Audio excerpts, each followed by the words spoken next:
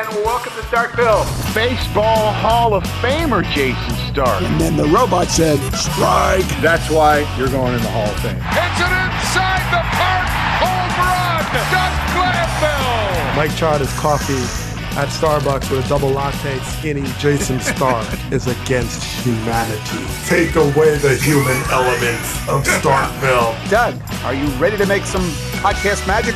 I am ready. Bring on the magic wand. Let's do it.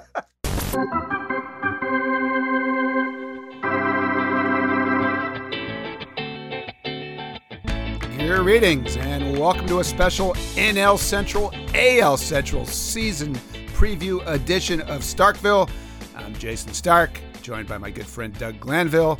But Doug, in a couple of minutes, you should know I'm going to abandon you because I'm going to spend most of this show leading a discussion of those two divisions with 10 writers who cover the NL Central and AL Central for The Athletic. In other words, for a change, we'll actually have people who know stuff on this show. But first, I do want to get your take on these two divisions. Let's start with the NL Central. I honestly don't know how to handicap this one because the Cubs, Cardinals, Reds, and Brewers are so hard to separate on paper. So how do you see the NL Central? You know, I decided that I'm going to take a coin and flip it 5 times. Yeah. And just see what happens. I mean, it's a very evenly matched division in many ways. You know, the Reds have improved. And that's the team I'm bullish on because they have a combination of a very deep offense and also they have some arms that have had a lot of success throughout time in this game. And that's a great combination. They have a bona fide closer.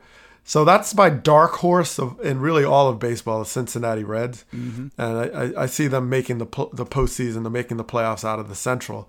And I think from there, I'm just going to throw out there that whoever's the healthiest will get to the postseason as the wild card team out of the remainder of those teams. Because I do think another team will come out of the Central. I'm totally with you on that. We'll get back to that.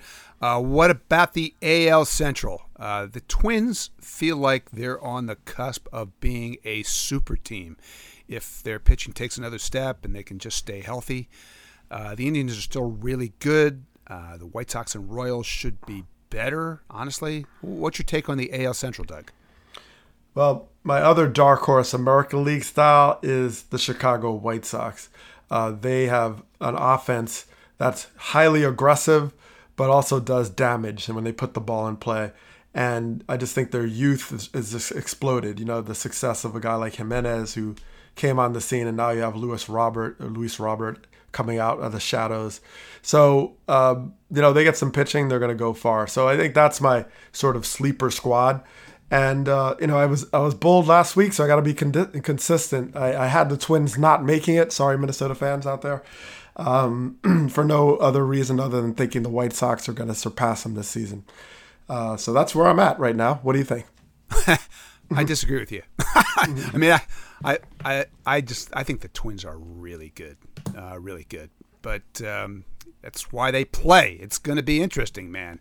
And you know what else is really interesting? Listening to people who see these teams every day.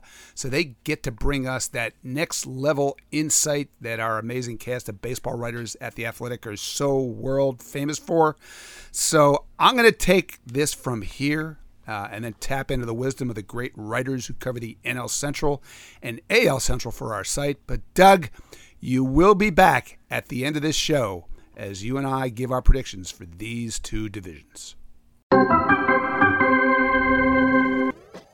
We need some kind of prediction for you about your team and some player to watch on your team who's kind of an X factor, but try to make it not one of the usual suspects, if you know what I mean. Let's go live to the Arboretum in Minnesota, where Dan Hayes has been waiting to talk. Arboretum in Chicago, actually. Yeah, I know. I made that for you, man. Yeah, I made the drive yesterday. We opened in Chicago, so no, the Twins are going to win the division. That's my prediction, but it won't be easy. They don't have the best rotation in the division. That goes to Cleveland. The White Sox probably can challenge them for the depth of the lineup, but the Twins have improved their infield defense. They added Josh Donaldson. Yes, there's a possibility of regression with some guys like Mitch Garver. Donaldson's 34. Nelson Cruz turned 40 3 weeks ago.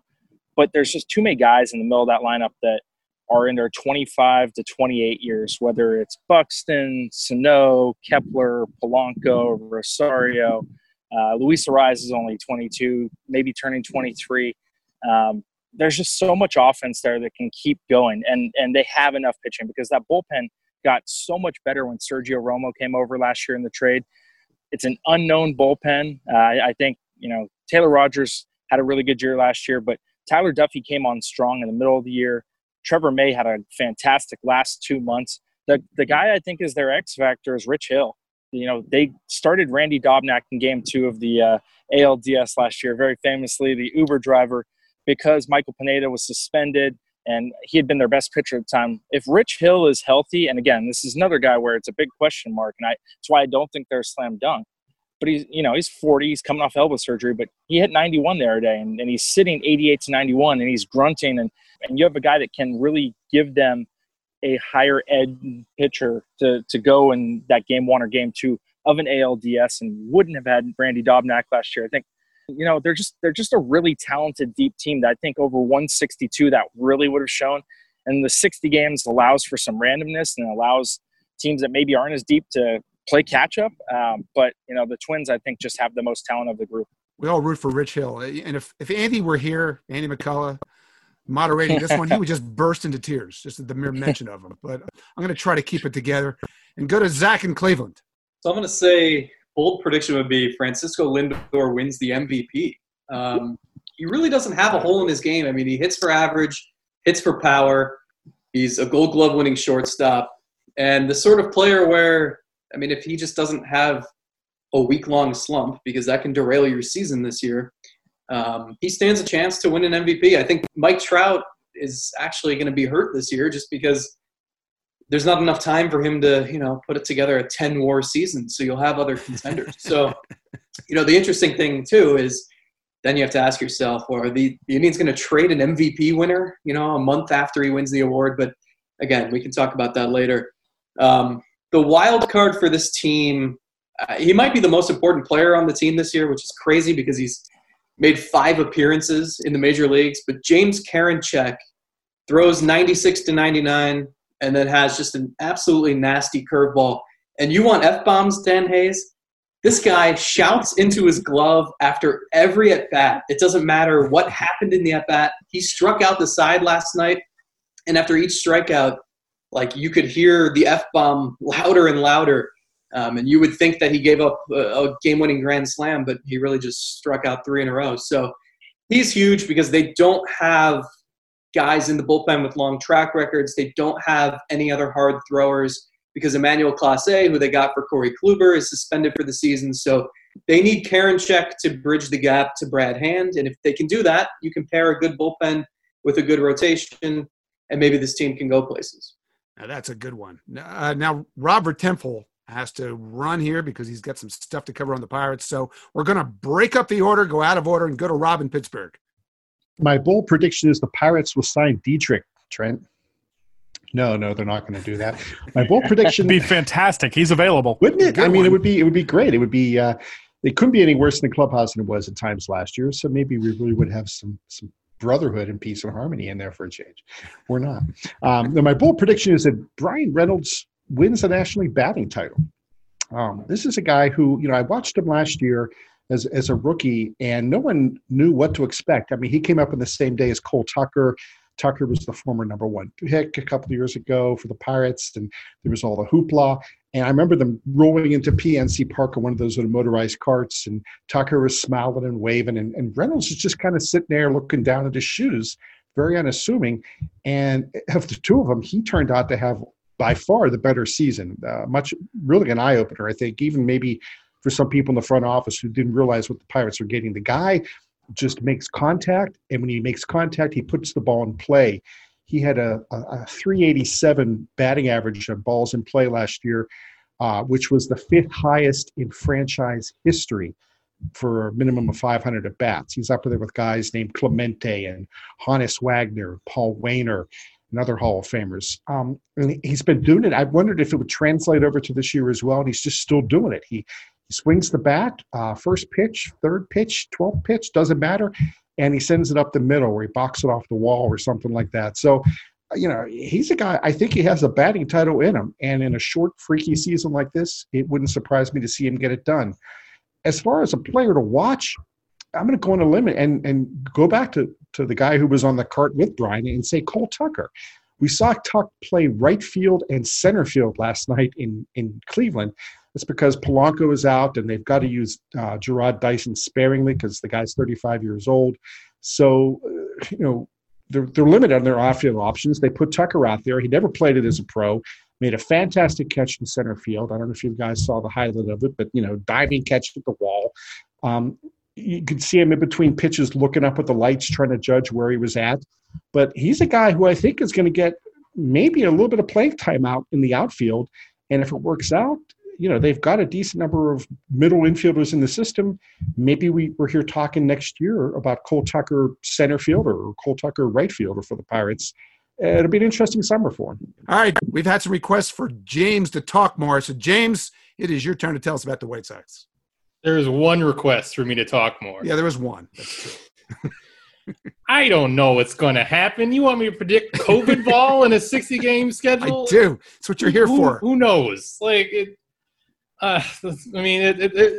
whole thing of the White Sox is there's a bunch of guys where the ceiling is here and the production level of their track record is here, and everyone's kind of predicting them off here because this is the less sexy thing to discuss. So there's a whole ton of variation. There's a bunch of guys I could pick for the X Factor. The state of Luis Robert discourse around White Sox media right now is just off the reservation. People predict he's going to cure cancer while hitting 40 home runs. Eloy Jimenez has looked kind of off all summer, but he hit a home run last night, and traditionally bad spring training towards one good game for the end means MVP season. So I'm going to say he's going to hit 20 home runs in 60 games because the ball looks very juiced still to me, and why not? That's the park plays for it. It's the middle of July. He'll probably get randomly hot because he's looked bad for 3 weeks. So there's my bold prediction. As far as X factors, there's a lot of iffy guys who could be good or bad. Carlos Rodon obviously would be big if he suddenly tapped into the third overall pick level ceiling right away. Nomar Mazara, if he became a guy after kind of 4 years wandering the wilderness of Texas, that'd be big. I want to say Dylan Cease because he's a guy who's actually kind of shredded during summer and really showed command of his stuff. Okay, and if anybody out there has not done their fantasy draft, the Eloy Jimenez fan club is in session right now. Okay, Kansas City. Alec, what can you tell us about the Royals? It's going to be interesting here in Kansas City, and I think the first question kind of lends toward the answer, but it's going to be about development and about the future. The Royals want to win this year. They have a new manager in Mike Matheny who has, I guess, listened to the players and their wants, and winning would be their wants. It's been a tough last 2 years. They've lost 100 games in back-to-back seasons. And I think the obvious prediction is that the bullpen's going to be a lot better this year than it's been. It couldn't get much worse, truthfully, and they've added a bunch of arms. Trevor Rosenthal is one of them. Obviously had Tommy John a couple of years ago, but has looked really, really good since the Royals signed him. Familiarity with Mike Matheny is another thing. And I think as far as predictions, the one thing really to note is Adalberto Mondesi is a shortstop, 24 years old, that the Royals really are high on, have been high on, but he's just struggled to stay healthy for a long time. And I think the Royals feel like this could be the year where he truly breaks out and is the guy that they think he could be. And if so, I think they could, surprise people and maybe hover around 500. The one X factor, I think, another kind of bold prediction, I guess you could say, the Royals are really high on bullpen arm Josh Stallmont. He can hit 103. He's not cursing like your other guys, but he can hit 103 as a man bun.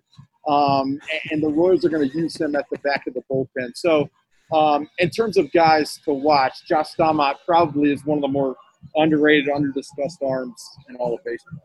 It's a pretty select group of guys who can throw 103 and have a man bun. So that's good knowledge there. Cody, what's your Tigers prediction? Yeah, my bold prediction isn't as bold as it would have been about 3 days ago before Jordan Zimmerman went on the IL. But, as I alluded to earlier, I think we're going to see Casey Mize in the major leagues this season, maybe as soon as, 7 days into the year. Reporters had some fun with Al Avila yesterday. Avila, of course, says service time will not be a consideration in whether to promote Casey Mize. He says that because he's a GM. That's what he's supposed to say. It looks like the Tigers need some help in the rotation. They have some innings. They picked Mize out of Auburn 2 years ago, knowing he could be a fast-track guy. He might have even exceeded those expectations. He threw a no-hitter in his Double-A debut last year. Actually had a minor arm issue down the stretch, but he's looked healthy in camp. He's got an advanced repertoire, multiple pitches, known for a split finger fastball. He's a young guy, but you watch him and he just carries himself like a veteran. He's a smart, studious guy. He asks questions. He adapts all the latest technology. He's kind of what you want in a modern pitcher. He's what the Tigers hope their entire organization can kind of transform into. So maybe we'll get our first look at that this year. And then in terms of a breakout player, I'm going to go pitcher again. I'm going to go Spencer Turnbull, a guy who was – people almost forget he was a rookie last year because he was, 25, 26, not as highly touted as a guy like Mize. His command could be all over the place. You see him throwing balls to the backstop. You see him bouncing them in the dirt. And then you look and he had a 3.99 FIP. He has a filthy curveball, a slider, a power sinker. He took some cues from Matthew Boyd this offseason.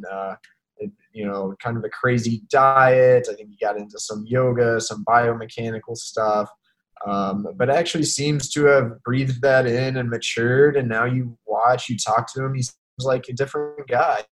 He's another kind of one of those quirky pitchers. It seems like every time you look at him, he's whipping a towel against the wall or doing a crazy drill. He's got red hair, a red beard. I've been trying to push the Red Bull nickname, but it hasn't really stuck. I don't know if it's a copyright deal or what. I'm in on that. I think we should call him the Red Bull, and I think he's going to have a really good year, and he'll be fun to watch.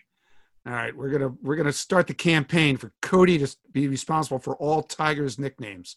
St. Louis, Mark Saxon, prediction time, pal.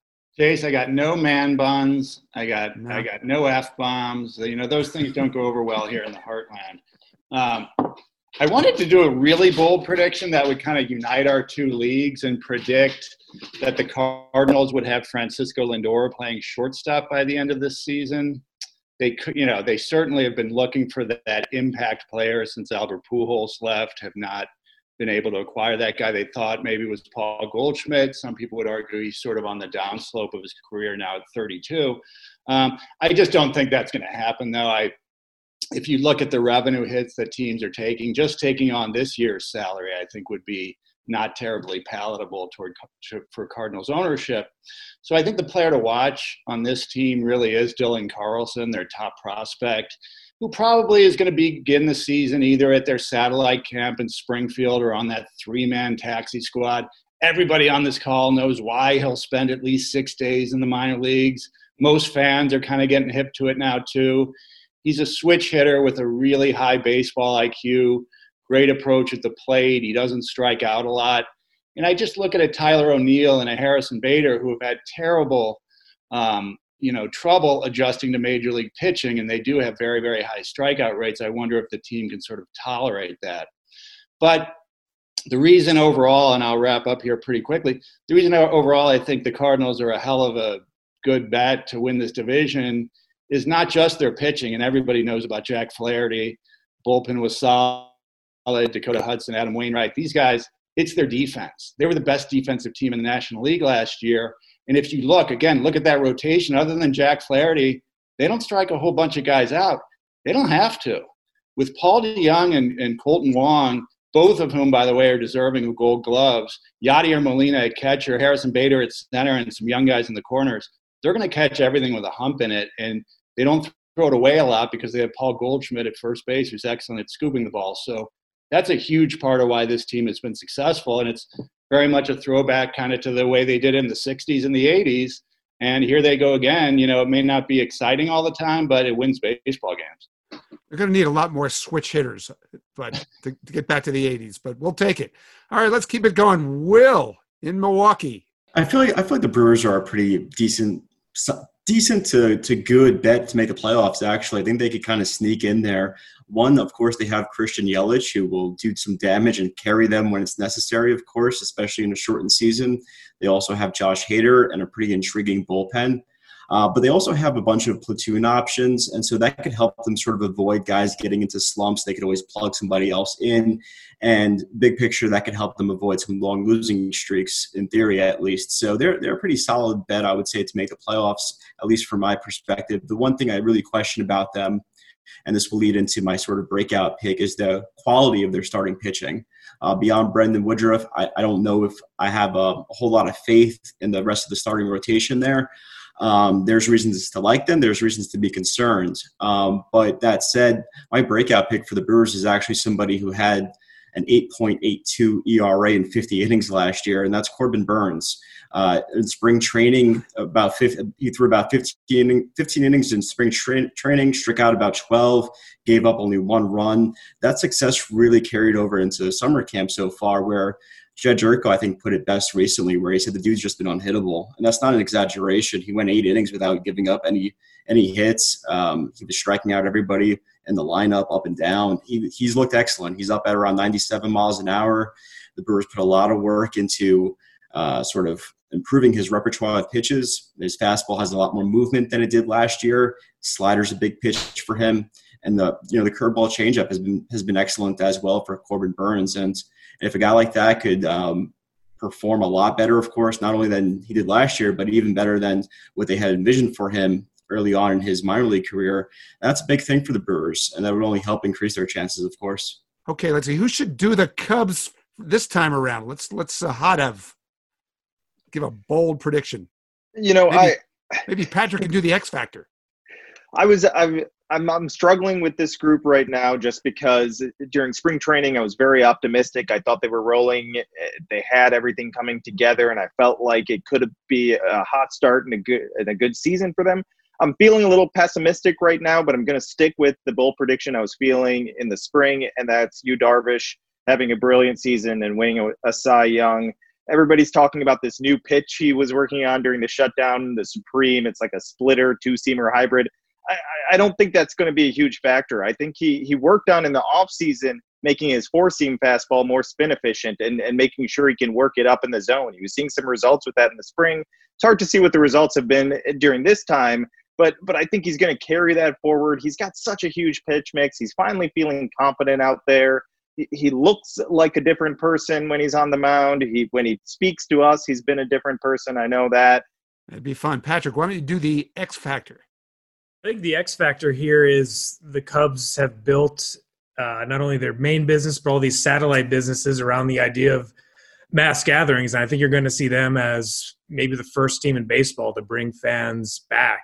I mean, they're looking at ways to claw back any revenue they can. Technically, in the state of Illinois right now, under Phase 4, you can have, live sporting events. City Hall has so far not jumped to that conclusion yet, but they're selling tickets to the rooftops.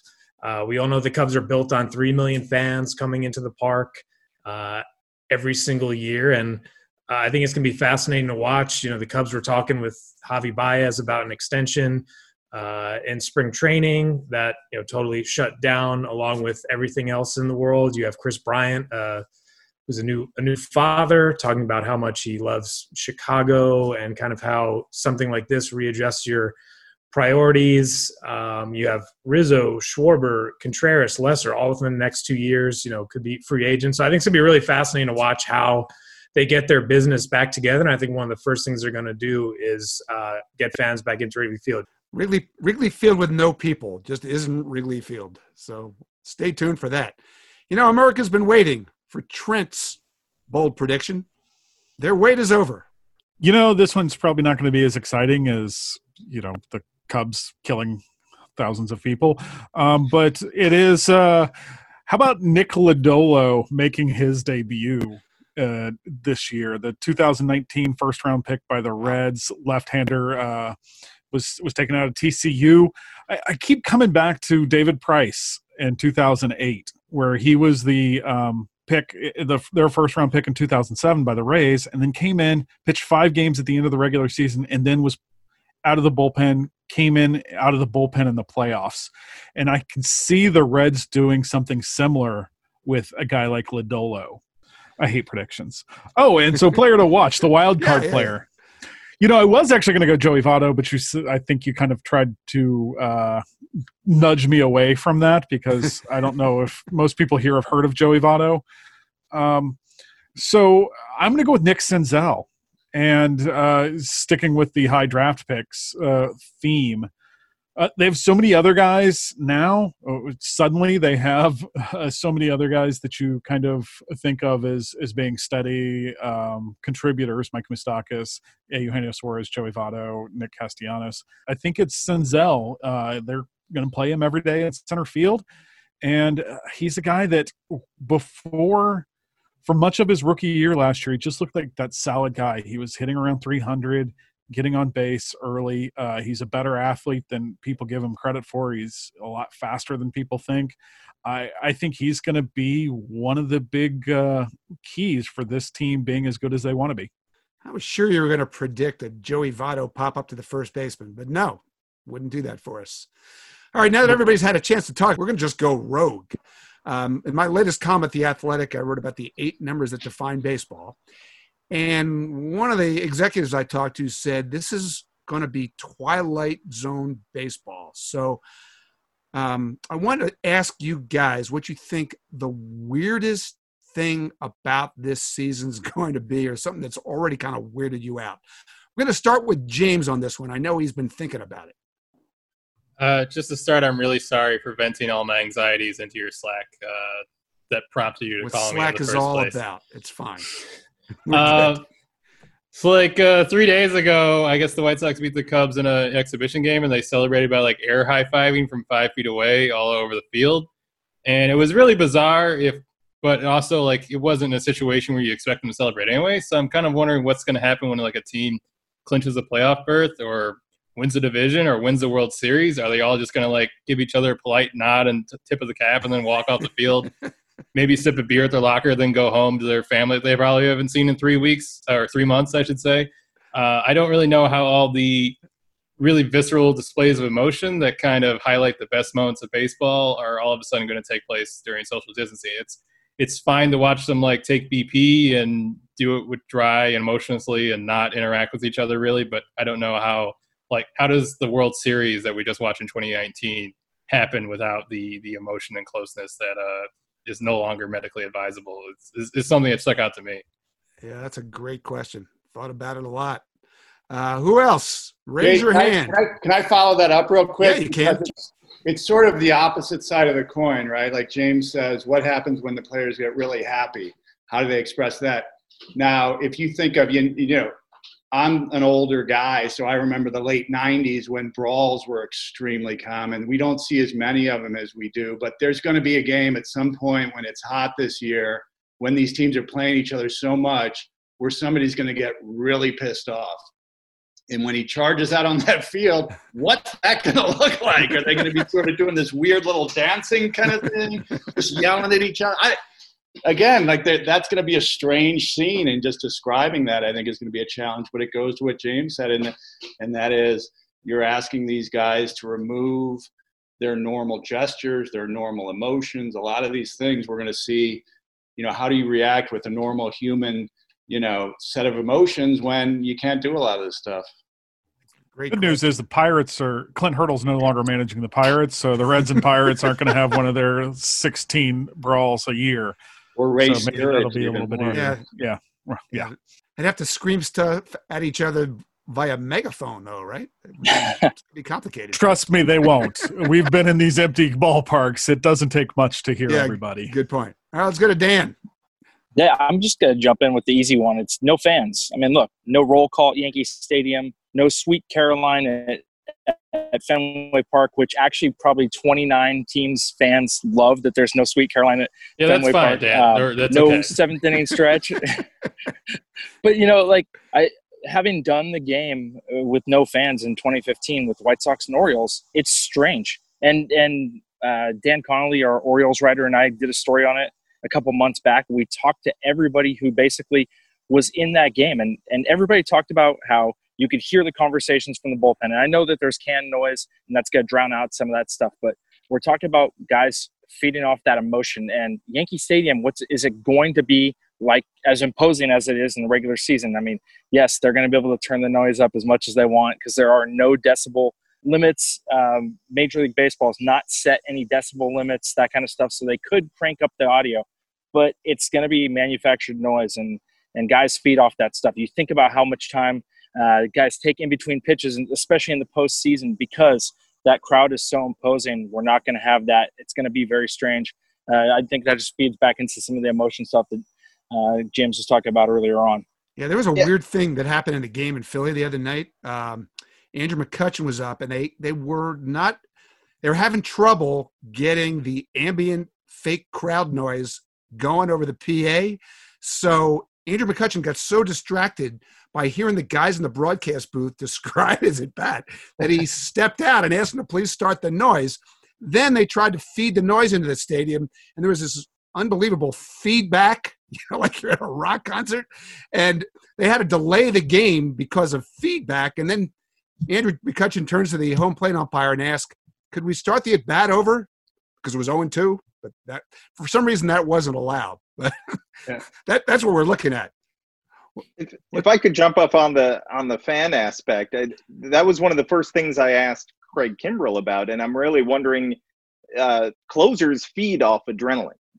How are they going to handle no fans? How do they pump themselves up? They're going to have to find different ways, because I think a lot of that adrenaline, obviously, it comes from the high leverage aspect of it, but the fans are part of that adrenaline, and now they're going to have to find a different way. And getting even more Cubs specific, I think one of the most exciting players in the game is Javier Baez, and part of what makes him such a joy to write about is how everything that he does, there's this intense fan reaction to it. And you can feel the moment when he does something special on the field that we've never seen before, because he does it once every few weeks. You're going to see something you just can't imagine that it was possible, and Javi pulls it off. And part of it, for me, the enjoyment of that is the way the fans react, because they're taken aback. They're so excited when he steals home, and the way he pops up after it and pumps up the fans. It's really special to watch. It's one of the most fun things to cover. And I don't know. I know I can tell you Javi is not going to lose that. He's not going to lose that energy, because that's just him. But I just don't know how we all react to it. How does it feel the same anymore without the fans to appreciate what a guy like that does? Yeah, that's a great point. I want to make sure we take a Twitter question before we go, and that just segues right into one of the ones that I saw, which is, how do you guys feel about fake crowd noise? I mean, I know my personal reaction to it is, like, I kind of like the ambient noise. It's comforting in a way. But when something happens, that's when the noise doesn't fit at all, because actual crowd noise, as you were just describing, it's not volume, it's emotion, and that's irreplaceable. So who wants to talk about just the weirdest part of fake crowd noise right now? Well, I wonder if we're going to get used to it faster than we think. The first day I played at Comerica Park, it was driving me insane. It sounded like a toilet bowl flushing or something. Ron Gardenhire's usually pretty blunt. They asked him. He said, "Oh, I thought it was fantastic," and he's being sarcastic. But as time went on, in just a few days, I think we kind of got used to it. Gardenhire was looking up in the press box saying, "Turn it up." He kind of liked it. Because it was also weird hearing all these conversations. It was weird for the players. You had outfielders saying they couldn't hear, they didn't know how hard a ball was hit because it was so much louder off the bat. Little things like that. I noticed in just a few days, I wasn't reacting to that crowd noise anymore. It felt like it was just part of it. So I wonder if that will continue. Yeah. Alec, what do you think? Since I'm here, I thought I might as well say something, right? I'm listening to it live. No, it's interesting. I think at a time like this that is so different, I wonder just what it would be like if we could hear the interactions among players, among managers, umpires. I know we probably would hear a lot of what Dan is excited to hear from the Twins reliever, but I think ultimately it would be really interesting just to hear certain things. And I don't know if you would be able to hear it on television, but I'm with you a little bit with the ambient noise. I'd be fascinated to hear conversations that normally we would never get to hear. That might happen. I don't know if we even need to mic up the players. We might hear them anyway. I think that's a good point, Jason, and I think it's going to affect the competition because when you're in St. Louis or Yankee Stadium or Dodger Stadium and there's 30, 40, 50,000 fans, you're not necessarily going to hear Yadier Molina, for example, yelling for Tommy Edman or Paul DeJong to move over a few inches because of where the next pitch is coming. The other team's going to be acutely aware of all that on-field communication and the way they're playing it this year. No matter how loud they crank that ambient noise, I just don't think it's going to be the same. And that's been a topic of discussion around the Cardinals. Just, they do communicate a lot. And to what extent, do you have to come up with a whole new set of signs for defense? And there's a whole lot of aspects to this, but it's not just, the F-bombs and the hostility. It's just talking to each other on the field, which is important. It really is. Jeff Samardzija gave up 6 runs in that White Sox Orioles game in the first inning. And then he had to hear the Orioles offense talking about how they knocked the crap out of him, basically. He could hear every word of it. So not only did he give up the 3-run homer to Chris Davis, he had to hear the guys laughing about it too. It was a very awkward situation. I mean, last season, Tim Anderson got suspended for saying a word that basically no one except anyone on the field heard him say and didn't hear the context in which it was uttered. And I wrote that it was another failure for them to suspend him to understand the context in which it was uttered. I thought one thing I was excited about this season was to kind of have the context of knowing what's going on and what players are saying to each other and really understanding like what the atmosphere of the game is. And to kind of run from that moment by piping in this fake noise to make everyone feel more comfortable, I don't really like it as the approach of how it's not facing the reality of what we're doing right now to play the game in this context. Yeah, that's a great point. But guess what, guys? We have got to run. That's going to do it for our AL Central, NL Central preview extravaganza. All right, what a great discussion. Now let's bring back Doug Glanville for some predictions. Doug, I've been doing a lot of talking, so let's hear your prediction for the NL Central. I have this sneaky feeling you're going to pick the Reds. I'm going to pick the Cincinnati Reds. And how about you? Yeah, I'm trying to do what I do and just go off the grid. Just go off the grid right now. Well, and Jay, good place for you. Yeah, and that we try to, follow these lines. And, it just, especially now, we have no idea what's going to fall into place. Teams get sick. I don't know. I don't wish that on anybody. But I think this is the year where you just try some wild stuff. So I say Cincinnati Reds that take the division because of their depth on both the pitching side and the offense. They just have a loaded offense. And if guys have career years, forget about it. So that's their offensive side. And everybody else, I see them battling it out. I mean, you have the Cubs, Brewers, and Cardinals. I think they're just going to be jockeying for position the entire season long. And in some ways, it's just going to be who stays the healthiest out of that group. You know what? This is so hard. I really see all 4 of these teams being 32 and 28 kind of teams. If I had a hunch I was going to play, I'm with you. I just have this gut feeling that it's the Reds' turn. They're really built to win this year. This is their window right now. But you know what? I think both wildcard teams come out of this division. I think the Cubs and Cardinals finish a game behind the Reds, and we have a Cubs-Cardinals wildcard game. Epic! I would definitely watch that. Oh, yeah. All right, how about the AL Central, Doug? Give me your prediction on that one. Well, my South side, I know this is like tragic for my Cubs family over there, but I see the White Sox being a team that is out of nowhere. I mean, they have some young talent, and this is also their year. They have invested in some young players that are now developed. Moncada, Tim Anderson, Jimenez. I mean, these guys, I mean, this lineup, 123 RBIs for Jose Abreu. So I see them gelling really well, especially with some guys like Luis Robert coming up. And then from there, you know, I see, so I'm going to throw the title to the White Sox of that division. And then, yes, I am. So, and then for, you know, I think wild card, you know, certainly could be a team like Cleveland. And my bold prediction is actually saying that the Twins won't make the playoffs, which could be completely ridiculous, but I'm just going to throw it out there. Wow. I think the Twins have a special lineup. I love the Josh Donaldson signing. I think Luis Arias, over a full season, takes a run at 400, right. Wins the batting title. I see Jose Barrios as a cool outside-the-box Cy Young threat. I think the Twins are going to go something like 36-24 and actually win this division easily. My question is, do the White Sox pass the Indians? And obviously you think so. It wouldn't shock me. So let's play. Stay tuned. All right, that's going to do it for this special NL Central, AL Central season preview edition of Starkville. We'll be back tomorrow to preview the NL East and AL East with our 10 writers who cover those teams. Until then, thanks for joining us on Starkville.